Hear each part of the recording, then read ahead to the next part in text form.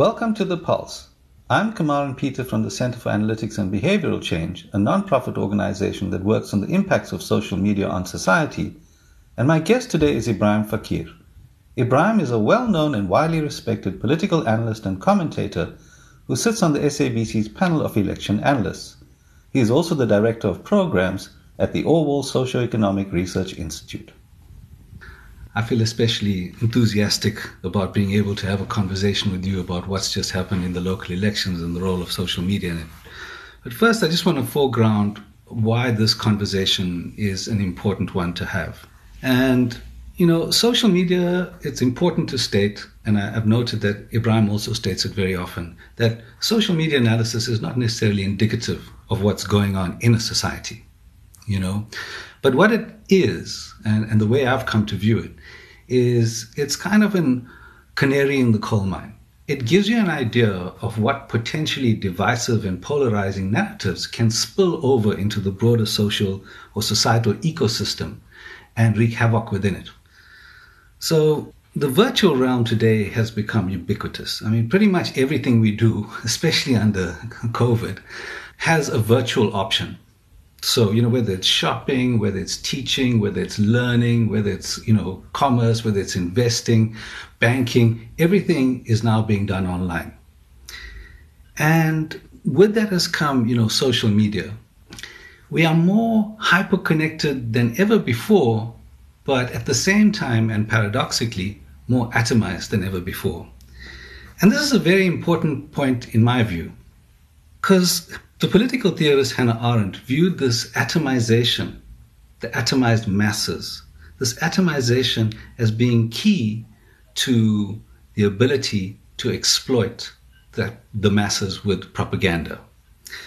So I'll read you a quote from her, which is referencing really the Second World War and how it came about and the genocide that took place within it. And she says, in The Origins of Totalitarianism, she says, "In an ever-changing, incomprehensible world, the masses have reached the point where they would, at the same time, believe everything and nothing, think that everything was possible and that nothing was true. Mass propaganda discovered that its audience was ready at all times to believe the worst, no matter how absurd, and it did not particularly object to being deceived because it held every statement to be a lie anyhow.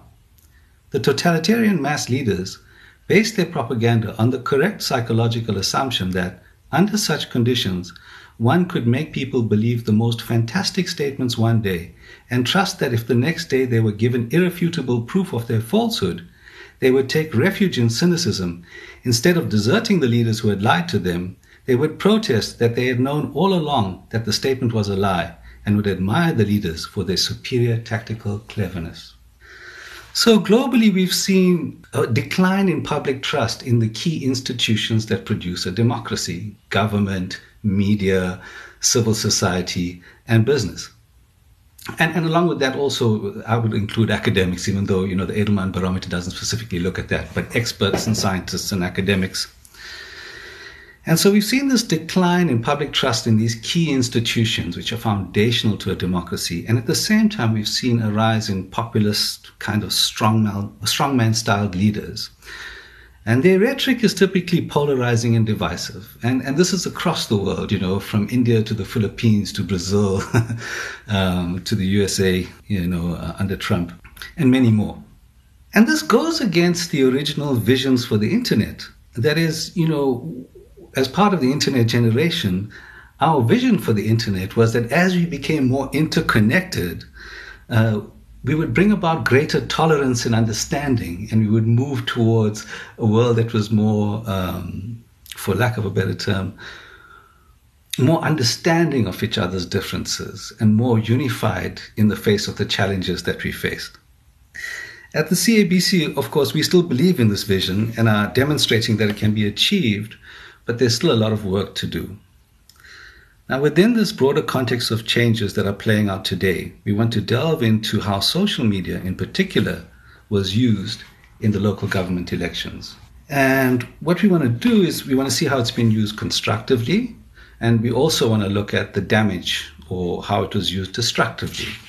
And in our question and our analysis and our discussion, our conversation, We're going to look at the role of government and the president, the Independent Electoral Commission, which is key to producing a free and fair election.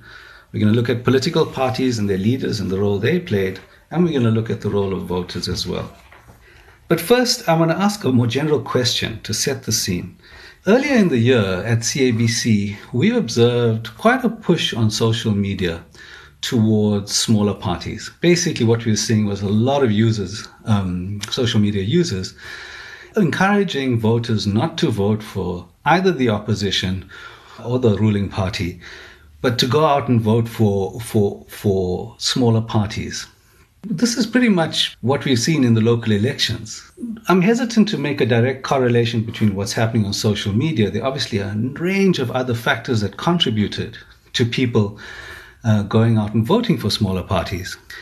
What's going on in politics in the era of social media in South Africa right now, just generally?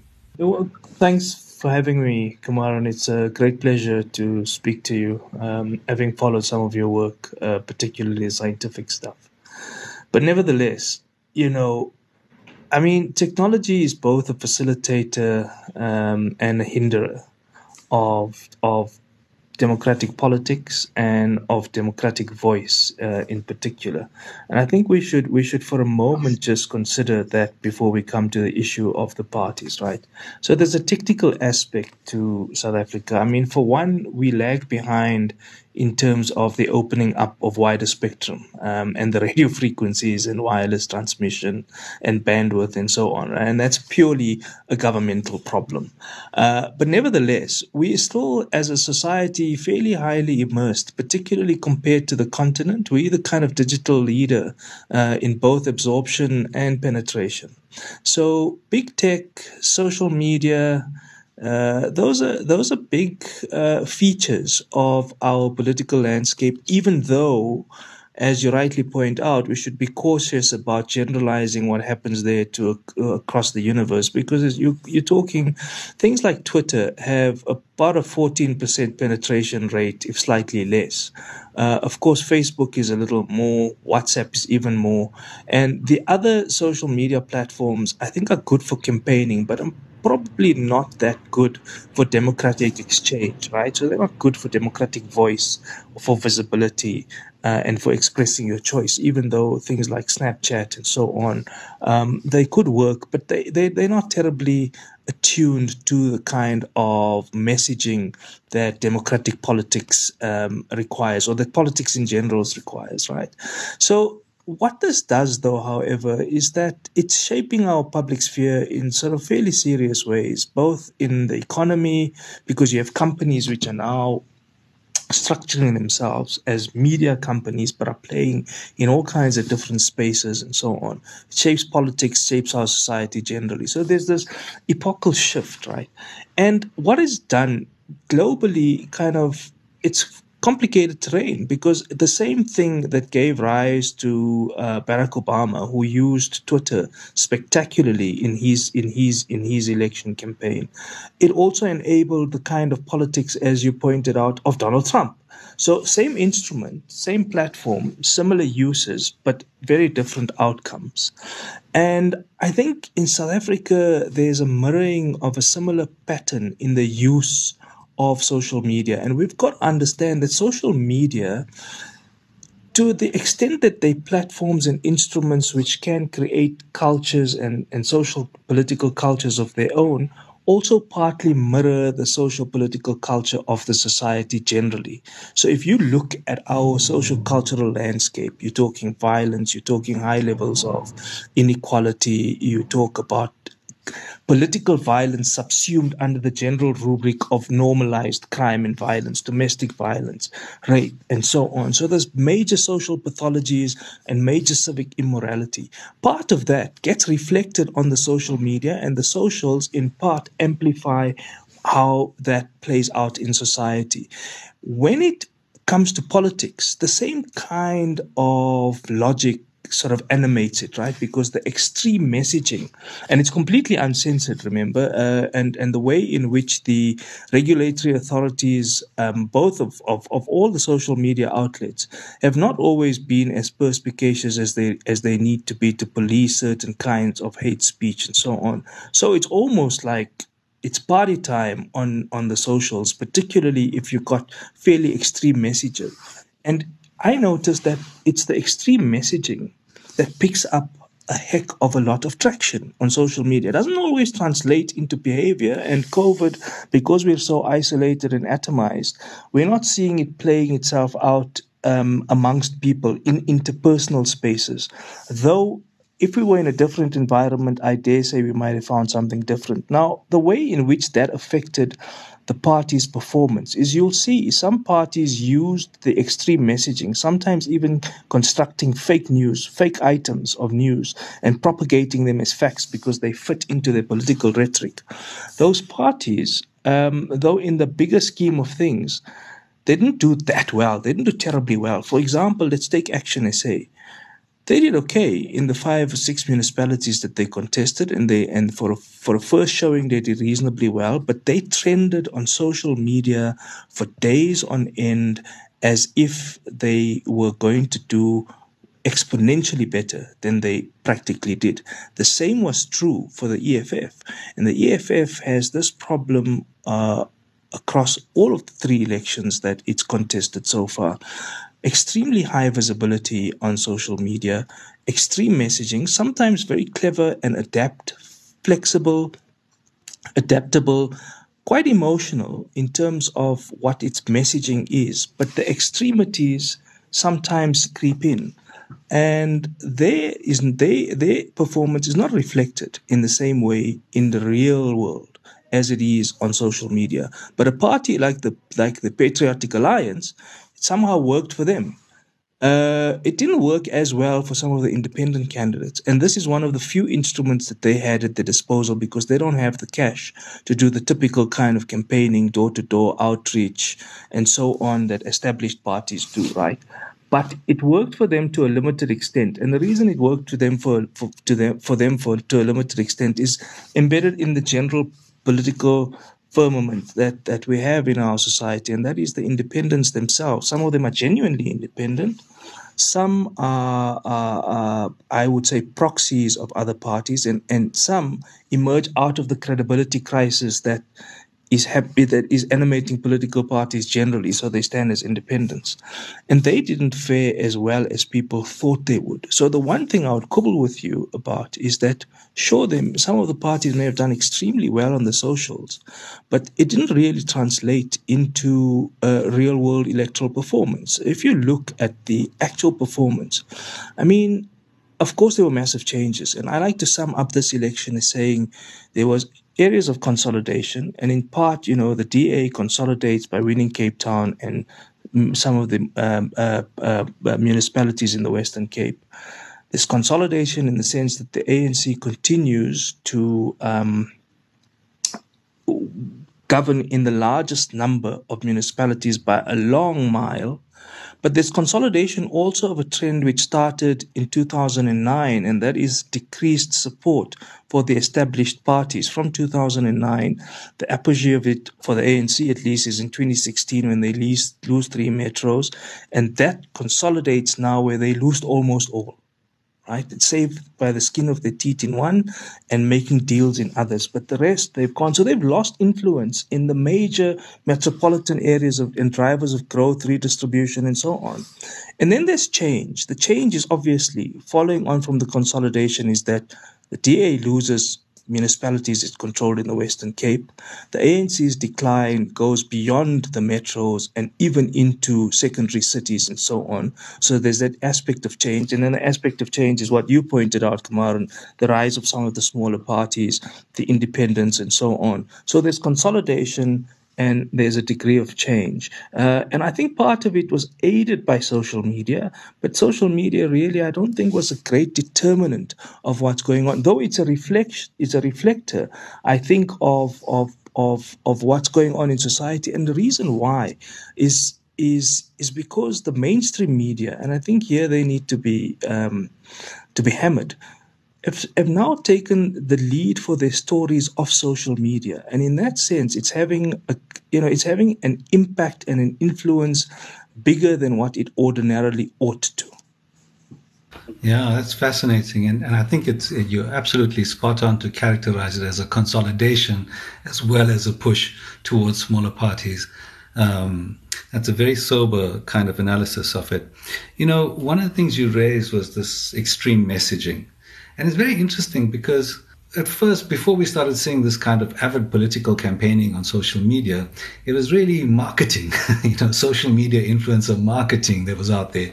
And I reviewed a book recently for South African Law Journal on the regulation of social media influencers. And in it, what was very interesting is that it was precisely the most extreme messaging that got the most attention for social media influencers, to the extent where you had teenagers going around beating people up and putting it on their profiles as notoriety, as a way of gaining popularity or fame, And so that extreme messaging is definitely a feature, and it's a feature even in these organized influencer pods, that marketers use to try and sell products and, get you to sign up for services and things like that.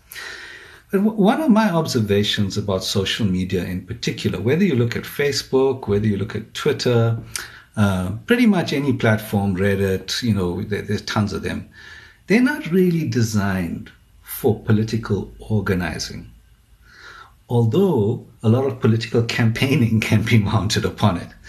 And I just wondered what your thoughts are around that. Is this kind of, and I don't want to put words in your mouth, but it seems to me like, social media, especially like a Twitter, it's a soundbite culture. So you can't get a lot across. You can't put your whole election manifesto on it. So you seize the opportunity to say anything that will spark and get the algorithm and people engaged. Well, that's exactly how it was used. I mean, look, there are, I think, benefits in that you can break the chunks out of your manifesto and have a series of tweets, although I find that doesn't find much traction. You could do something quick, perhaps on Snapchat or on one of the other platforms and so on, right?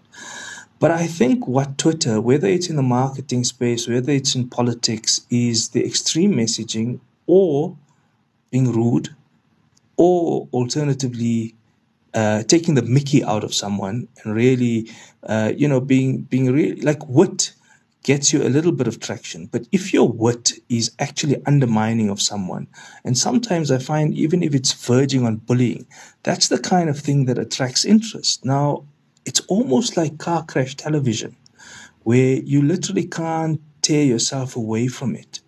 And I think that's what attracts people on the socials, because that's the kind of thing that attracts people there. I mean, as opposed to Instagram, where it's kind of highly stylized, where it's all about aesthetic, and particular aesthetics start to rule the rules. But there, as a tool of campaigning, is possible. There's some potential for it. But as a tool for mobilization, as a tool for communicating a political message, for a tool of widespread campaigning, I think it's got fairly inherent limits. And those limits are not because we're saying that the platform and the instrument is amenable to both, good politics and bad politics. But the fact is that it's there. As a platform, it's available. We have to realize that to the extent that it amplifies and gives voice to some people, it conversely also silences a whole range of others. And the most worrying aspect in which the silencing has happened, unfortunately, is in the more prudent messaging, the more public education type stuff, the more informative stuff. So you were talking in your intro, Kamaran, about the IEC, about the public broadcaster, about voter education. Notice that those messages on social media didn't actually get much amplification, even though it was there. How is this reflected in the presence of voter voices in the social media conversation? That's an excellent point that you've picked up. Voter voices were actually quite subdued And you'd find even the work of other monitoring organizations like Media Monitoring Africa and so on, find that the messaging, the key items, the key aspirations are those which are articulated by political parties, political party leaders, acolytes, supporters, and so on. So say they set the tone, they set the character, they set the nature of what's going on. And your colleagues at the CABC in the early days found that the extent of the conversation about the elections was fairly limited, that it was driven by a few people, and those people were circulating amongst themselves in a bubble of a conversation. And then on the sidelines, you have the party type. I mean, I don't want to call them bots, but they kind of basically paid party people who are amplifying the party's messages. They're either supporters, and then sometimes on occasion you'd have people entering the fray who enter a conversation. If it remains at the level of sensibility and so on, it will die down. If it's obstreperous, if it's rude, if it's taking the mickey out of someone, if it's kind of hectic campaigning with extreme messaging, it will gather traction. And I found that that's just the nature of politics, right? In some cases, I think that propels and attracts interest, but by and large, most voter interest was not that visible on the social media. But the reality is that this is the one case in which social media was mirroring what's happening out there in reality. In reality, there was a major crisis of credibility in institutions.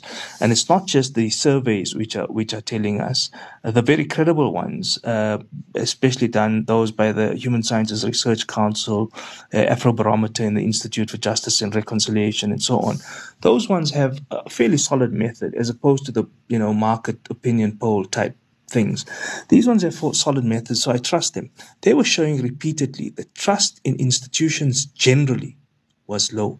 Trust in political parties was even lower, less than 1 in 4. That means less than 25% of people had great trust in political parties. When it comes to local government itself, the very institutions for which we had elections for, trust is again below 25%. So that crisis of credibility, I think, mirrored itself not just on the presence of the discussions on social media, but in the actual voter turnout, as you say.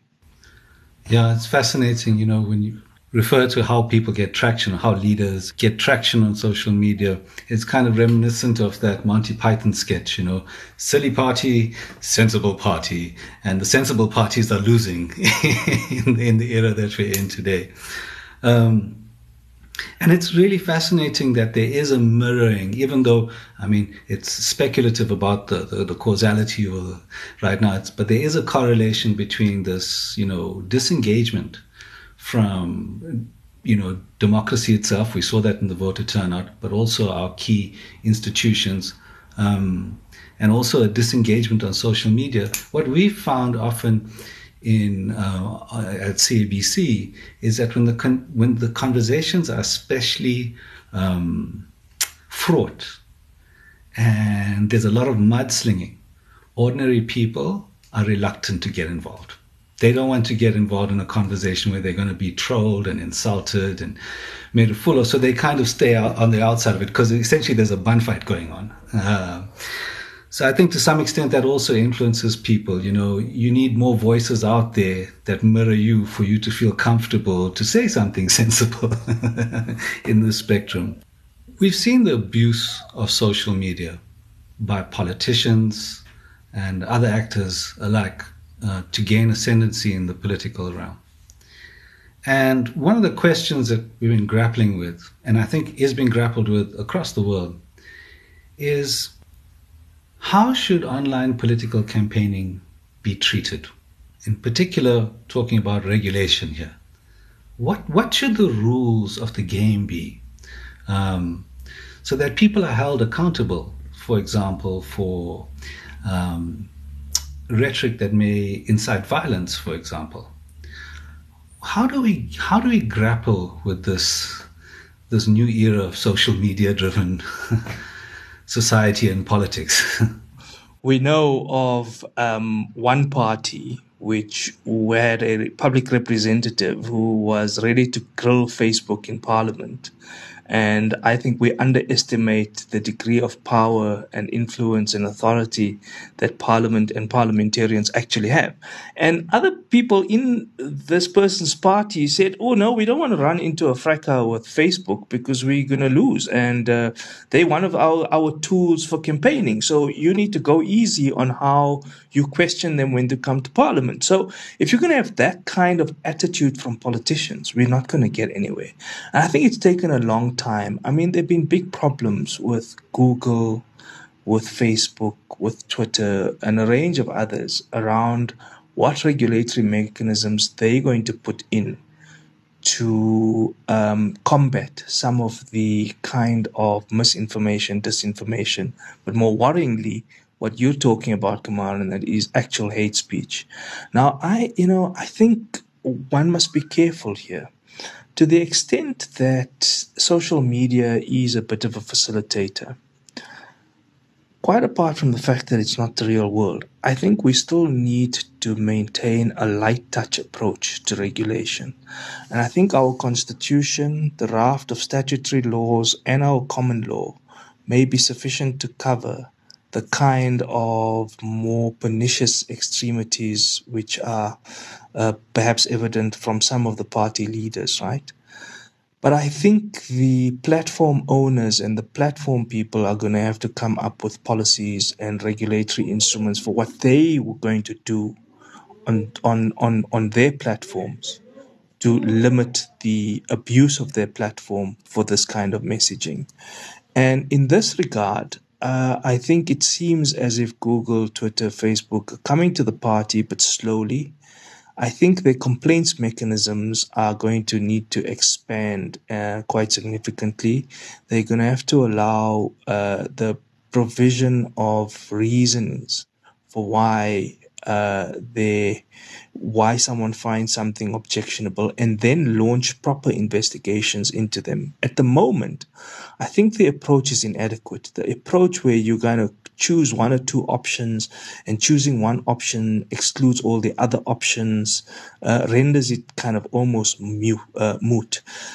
Telling you that you have the option not to follow someone, or you have the option on Facebook to unfriend someone, or you have the option to block or mute someone, is not sufficient, because the message still stays out there for a whole range of other users. So I think there's a balanced approach which is going to have to be struck here.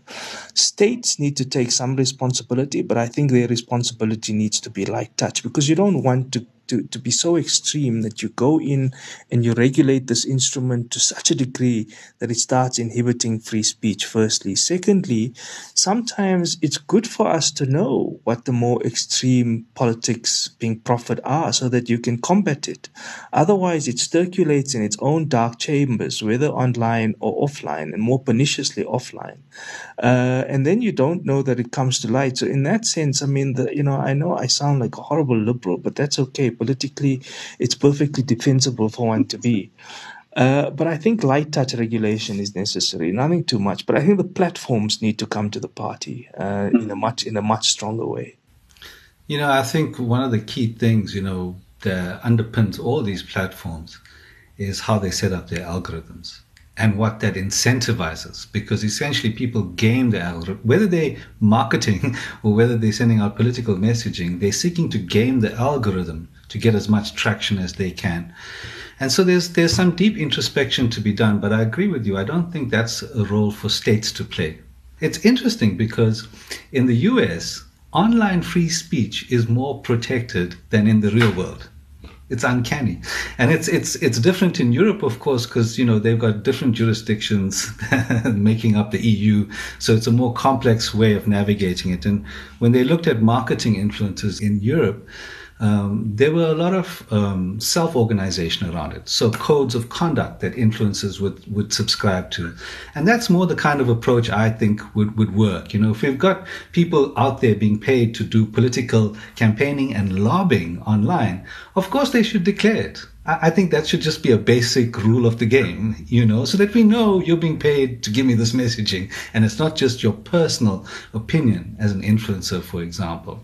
But sometimes, Kamaran, that will become obvious, right? When you have someone, because I mean, I'm finding it hard. So imagine if you had declaration. Now we've got a law saying you got to declare what your private sources of funding are above a certain threshold. I'm wondering whether someone's going to come on to a social media platform and declare, "Hey, I'm actually a campaigner for so and so." I think it's an organic process where it emerges automatically. Where you can see what kind of politics someone is proffering. And there's a whole range of other things that they can that you can do to see what their sort of political outlook is in terms of who they follow, what messages they amplify, who they interact with, and so on. But I'm wondering, do you think it's realistic that someone's going to come on and say, "Hey, I'm Kumar and Peter, and I'm actually funded by so and so to to punt for so and so"? I think that's going to be unrealistic, particularly in the social media messaging. Well, it would have to be agreed upon as a code of conduct. I mean, that's how they've gone about doing it. At the CABC, though, when we considered this question, we made it standard practice that if we are paying people to dialogue into those spaces, that they should make that they should make that known. I'm doing this on behalf of an organization. It's a job that I'm doing. you know. So hopefully we're taking the lead there, and it's not too unrealistic to expect others to follow suit. It would be great if they did, though. Luckily, the rest of us were also transparent in how we also followed the elections with your colleagues from CAPC. We were quite transparent about the fact that we're doing this, and it was quite explicit that we're doing it in the public interest. Yes, of course. And I mean, academics, for example, have to declare all their interests. I'm funded by so and so. Not that, obviously in civil society, you also have to respect anonymity. And I know Twitter, for example, is very big on respecting the anonymity of users so that they can have their freedom of speech. And that's something that I support as well, in principle. But I think where money is changing hands, we should perhaps be a bit more, scrutinize it a bit more. Remember in 2019, the ANC was caught having had a person from a prominent family leading what they called a war room. And these guys were a bunch of them were sitting in a room on different social media sites propagating the ANC's message. It didn't work terribly well. But for what it's worth, it was there. I suspect other parties were doing pretty much the same. I think one of our first experiences of this kind of, interference, I would call it, is Bell Pottinger's ill-fated campaign. And I think they seeded certain terms that have now become normative in our political discourse and have got great legitimacy in our political discourse. And that's when I first stood up and took notice and thought, well, this is a serious threat. If they can do this in 6 to 8 months, well, politics and the terrain of political contestation is changing, which is one of the reasons why, I convened a group of people to try and set up this organization. We're onto a big theme here, and I want to ask a bit more general question as we move towards closing the discussion, which is more about what are the implications for democracy at large, and what are the implications for us and what we're seeing in South Africa? Well, I don't want to talk about the implications for democracy because I think the implications for democracy are quite clear, right? But let's just understand what we mean when we talk about democracy. For me, democracy is about the ability to use voice, to exercise choice, to participate in things, to have my rights recognized. It's the most basic stuff, right? All the different freedoms and liberal attachments that come with them, right? That's what we understand democracy to be: voice, choice, participation, rights, liberty, and the era of serious competition and contestation of different ideas, right? Different political parties, different social groups, even extending onto social media, right? And I would include here the right to free media and so on, the right to organize, the right to associate in civil society, so on. Those are all aspects of democracy for me. And Kumar, you've covered the ground in terms of what technology platforms and instruments can do in terms of facilitating some of those aspects of participation, of exchange of ideas, even if they be rude and they be extreme, right? There's still an exchange going on. There's still voice being amplified. So I think in some ways it does that. To the extent that there's bullying and so on, it can dampen those voices, right? Fair enough. We know that there's a need for regulation. But when you transition from a point of democratic politics, which is what we've just been talking about, politics with the normative emphasis of democracy, with all those values we just spoke about, and you transition from democratic politics to democratic government, the uses of technology become much more interesting and much more useful, by the way. Because when you're talking about democratic government, you're talking about the way in which those people who contested for power in the space of competition and contestation now have to administer and instrumentalize power. They have to use power. They have to manage it. You now, as a citizen, can use the power of social media to raise questions, to raise issues, to pose questions, and as a tool of oversight, to alert the public, to alert opposition party members, to alert anyone who's sitting in a council, in a provincial legislature, national parliament to an issue. You can tag them, you can do all kinds of things. And so as an instrument of accountability, as an instrument of oversight, as an instrument of demanding responsiveness in the realm of democratic government, I think it's got some fantastic uses. But again, it will be susceptible to the same limitations around, penetration and so on. That's the more basic stuff, right? But then it will have its limitations and its disadvantages around bullying, around being ignored, around using a platform to ask sweetheart questions and then, continuing to campaign or to use the platform for nefarious purposes and make accusations about people in government or about budgets or about expenditure or about corruption and all kinds of things. So again, it can be potentially boon and bust, but prudently used. This platform, this instrument has a range of uses for citizens to be able to use it to demand responsiveness and accountability and stimulate oversight. And for me, that's where some of the better advantages are as a barometer of how well or badly governments may in fact be performing. And then, of course, parties can be clever in how they use it.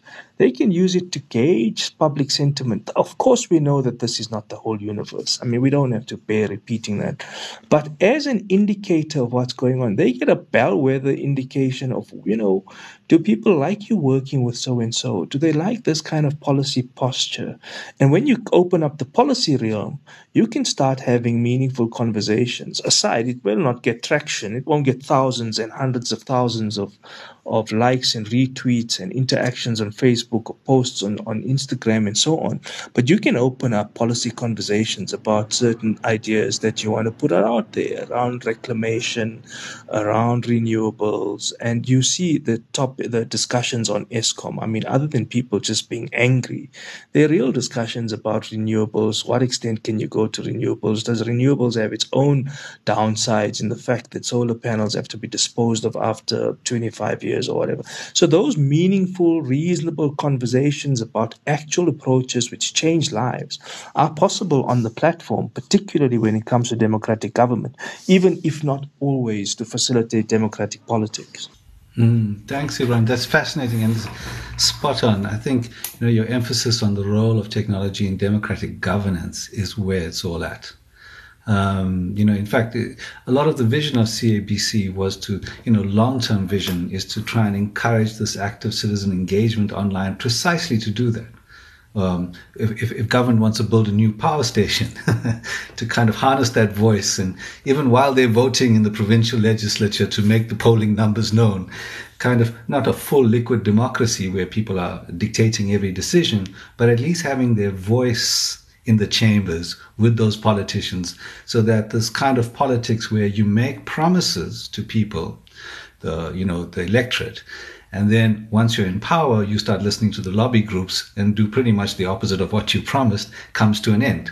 That's about reining in politicians and bringing them back into serving the public good, driven by citizen engagement. I think you've answered my second question there, because I was going to say, how do we make democracy work for us in this climate? But safe to say, I think, it's a long road. Some of the challenges that we're facing on this road, I mean, are manifesting around us right now. We're seeing how easily whole societies can be hijacked by populist invective, this kind of, really divisive and polarizing rhetoric. And, I suppose, a bigger question is, especially someone like you who has, real deep political insight, how do you see it panning out though? What road are we on? Where are we headed? I know you don't have a crystal ball, but, even speculatively, what's your sense or your intuition about where we're going? Well, the first is, I think we have to have a government which releases more bandwidth. we've got to get the spectrum business and just getting basics absolutely right to get the kind of, can we cross broadcast onto the digital platform already? It's delayed. It's been delayed endlessly, and it needs to happen. And this bandwidth needs to be released so we can actually get there.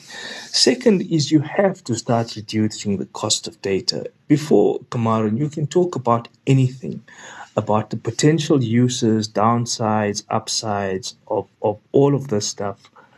Those guys in the corporates who set the pricing on the technologies and the platforms and the instruments have to be reined in to a certain degree. So when we spoke about regulation earlier on, we've got to look at pricing. And of course, here, if I sounded like a political liberal, I'm very happy to sound like a over-bureaucratized socialist who is prepared to have government intervening to capping prices at a certain point to enable more people to get into the platform. And then we might see a real burgeoning of what its real potentialities are. But I'm wondering in my own mind about whether technology can help. Of course, it's going to help government in certain ways. It's going to help processes of governance in certain ways. By government, I mean the administration and management of power, of the bureaucracy, of the technocracy, of doing routine maintenance and repair and so on, of infrastructure. It can't build it, but it can alert to what needs to happen in order to keep it going. It can assist government in managing its resources and doing all and administering it and so on. Can it help us as citizens in restoring trust and credibility in government? So if government was not responsive in the real world, will they be more responsive if they have better technological tools, if they're able to use and harness the power and potential of whatever instruments are available? And the answer would be, a halfway yes. And the reason it's a halfway yes is because the actual responsiveness and accountability is dependent on a mindset, on political culture, not on the platform that you have. So the platform can take you that far. Of course, it might make some of the lazier ones more easily amenable to being and more easily available to being responsive rather than doing the hard work of communication generally. And so they find that there's an instrument they can use with a couple of clicks, they might go for it. But I really think if someone was unprepared to be and to behave in ways which are credible, that they will not use new technologies and new platforms in ways which are going to make them any more. So I think there needs to be a change in the mindset, and the real potential will be these instruments as a tool for citizens to be able to not only organize better, but to demand a level of better accountability. So I think that's where it's going to live. But I'm under no illusions, right? I mean, these instruments, which have been created and managed by big tech themselves, they've simultaneously done both. They've helped politics progress and they've hindered it. They've promoted development, but they've also precipitated destruction. Look what might be happening on the coast. So they precipitate some kind of development, but they can also do destruction. They can proliferate discourse. They can also dampen it. But it gives voice to some, it might silence others, it will facilitate some degree of transparency, sure, some free flow of information. That's the way in which we can use it and harness it. But it can also fabricate, it can distort information, it can make that proliferate. But the real question is the powerful tech companies who develop these things, their strength and versatility sometimes even outstrips government, right?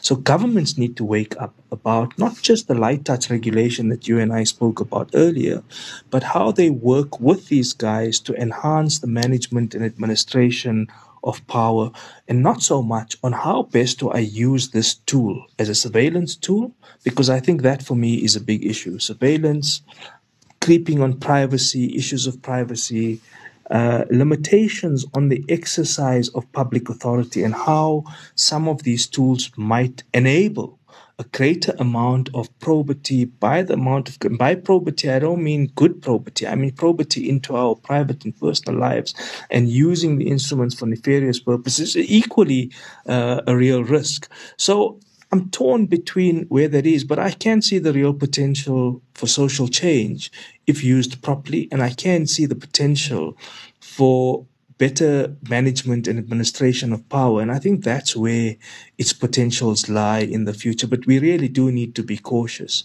about the fact that these tech companies, these platform owners have grown so big that they're actually bigger than governments and can, in some cases, even dictate to governments what they do. Now, if we can't get the basics right around just expanding bandwidth and controlling the prices and the way in which people can get onto these platforms, I have difficulty in understanding how we're going to rein in these guys. And so the future we need to think about is, are we going to be ruled and governed by people who we may not have elected, but who we voluntarily subscribe to? Or are we going to incentivize the people who we've given legitimate authority to govern on our behalf to catch up with what's going on and ensure that there is a balance that we take in the way in which we use these instruments of technology? Brilliantly summarized, Ibrahim. You tied the digital divide all the way through to the societal regulation of surveillance capitalism. It's fascinating speaking to you, and I'd really love to chat to you again on the Pulse. Thank you so much for your time and for the work that you do and for the public presence that you have. It's people like you make it worth being in the society. It gives me hope every time I see someone like you breaking down what's going on. So thank you very much. Thanks very much. And hopefully someone listens to you and they start to pay me the big bucks. For sure. Thanks. Take care, Ibrahim. Thanks, Kamara. Nice to chat to you. And there you have it. In this episode, we discussed how social media has the potential to play a role in strengthening elections and democracy. We've also taken a critical look at how it's been abused by political parties and leaders in South Africa in the latest local government elections. This threatens to undermine democracy and dampen the voice of the electorate. We've also sketched out what is needed for social media to become a positive force in democratic politics, one that empowers citizens. While the state has a role to play in making this happen, more importantly, it's going to require the big platforms to take bold steps towards ensuring that their platforms serve the public interests and not just the interests of those who hold political and economic power. Thank you again to Ibrahim Fakir for a fascinating conversation filled with deep insights on both fronts. See you next time.